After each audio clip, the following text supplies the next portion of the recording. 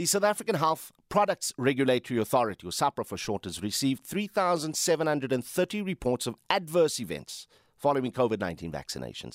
This emerged during SAHPRA's briefing to the Portfolio Committee on Health on the country's vaccine program and the approval of several other COVID-19 vaccines.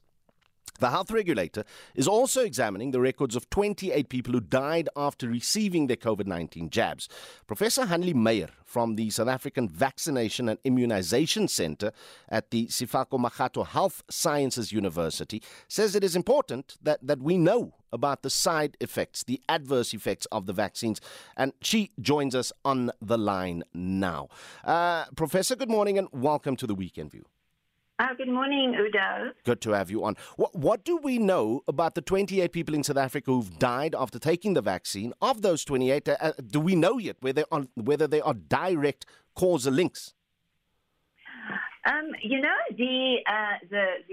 28 people reported to have died now after they have received the COVID-19 vaccination. I mean, these are being investigated.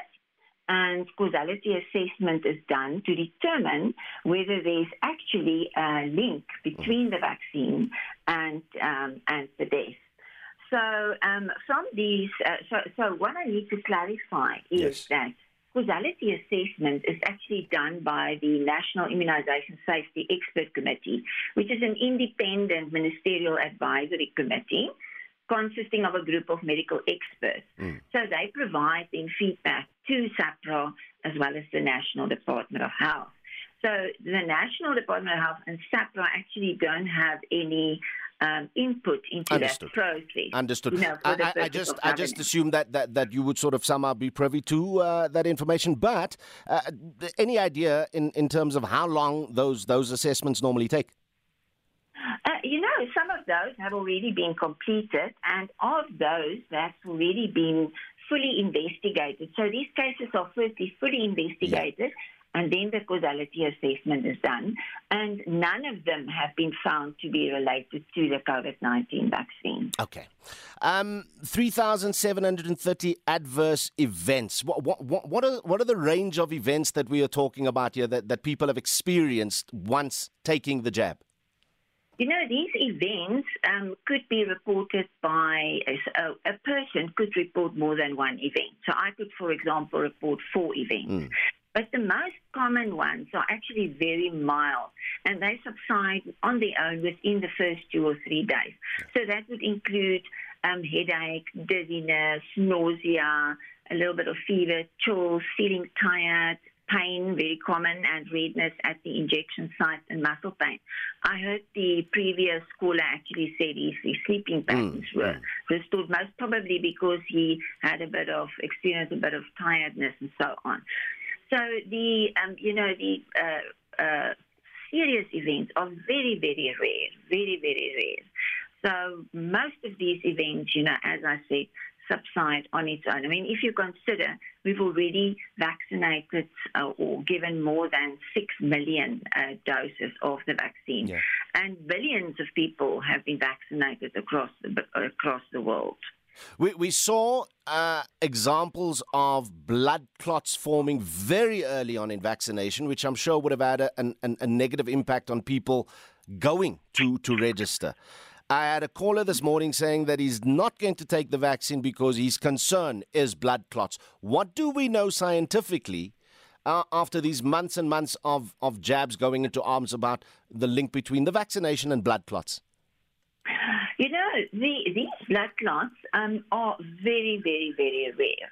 So, that's also where SAHPRA plays a very important role. So if you can remember, when those were published in the media, then they immediately paused the rollout of the vaccine because of the safety concern. But these are very rare. So they found, and they're still looking at a definite causal link between this, but it's affecting about 6 people in a million. So these, it's very, or even less, it's very, very rare. It's like 0.00008% of the vaccinated population. That ratio, that's 6 in 1 million people. Who's vulnerable? What kind of people, what kind of conditions makes you vulnerable to that? So, these very rare events, at the moment, they are seeing them more in the younger kind of, or, between, say, less than 50 years old in the female population. And they would present more or less, say, 4 to 21 days after vaccination. So what's important for people is to report adverse events, and if they experience anything of concern, to immediately seek help. Because if these can be picked up quickly and early, then they can be managed. So we have protocols already in place in South Africa to manage any of these kind of conditions that may present. So that is very important for people to actually report and not to walk around and wonder. So if there's anything of concern, immediately report and seek medical help. Okay, now, I perhaps should have started off on this note, but I got my vaccine done this past Monday. I presented with some tenderness in my arm and felt quite drowsy for most of day one. Day two, all good. What is happening in our bodies once we take the vaccine that causes these sorts of side effects? Physiologically, what is actually happening? So what is happening is your body now mounts an immune response. So because the vaccine is actually instructing your body to prepare itself for when you would be coming into contact with the virus. So your body is mounting an immune response, and that is why you experience some of these adverse effects or side effects. So it's actually a good sign. And, it's not the same in all people. Yeah. So some people might experience, them severely. Others might not even experience anything. But we've also seen that more commonly it's experienced amongst the younger or the healthy population or those who had COVID-19 before. So that's why, people should be prepared that they might experience some of these side effects. Okay. I see expressions as people leave the vaccination centers, and I'd hate to think that people go, you know what, I got the one jab, I'm good. I can go out partying, I can do my thing, I cannot worry about it. What are the dangers innate in taking one jab and just ignoring that appointment down the line? Yeah, this is really very, very concerning. So like you said, people are concerned at first, should I go or should I not go?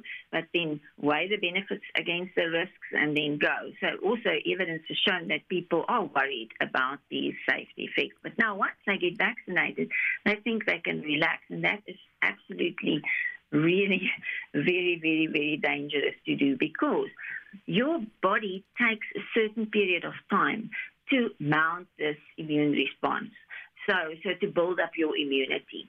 So within the first 14 days, you haven't got that protection yet at all.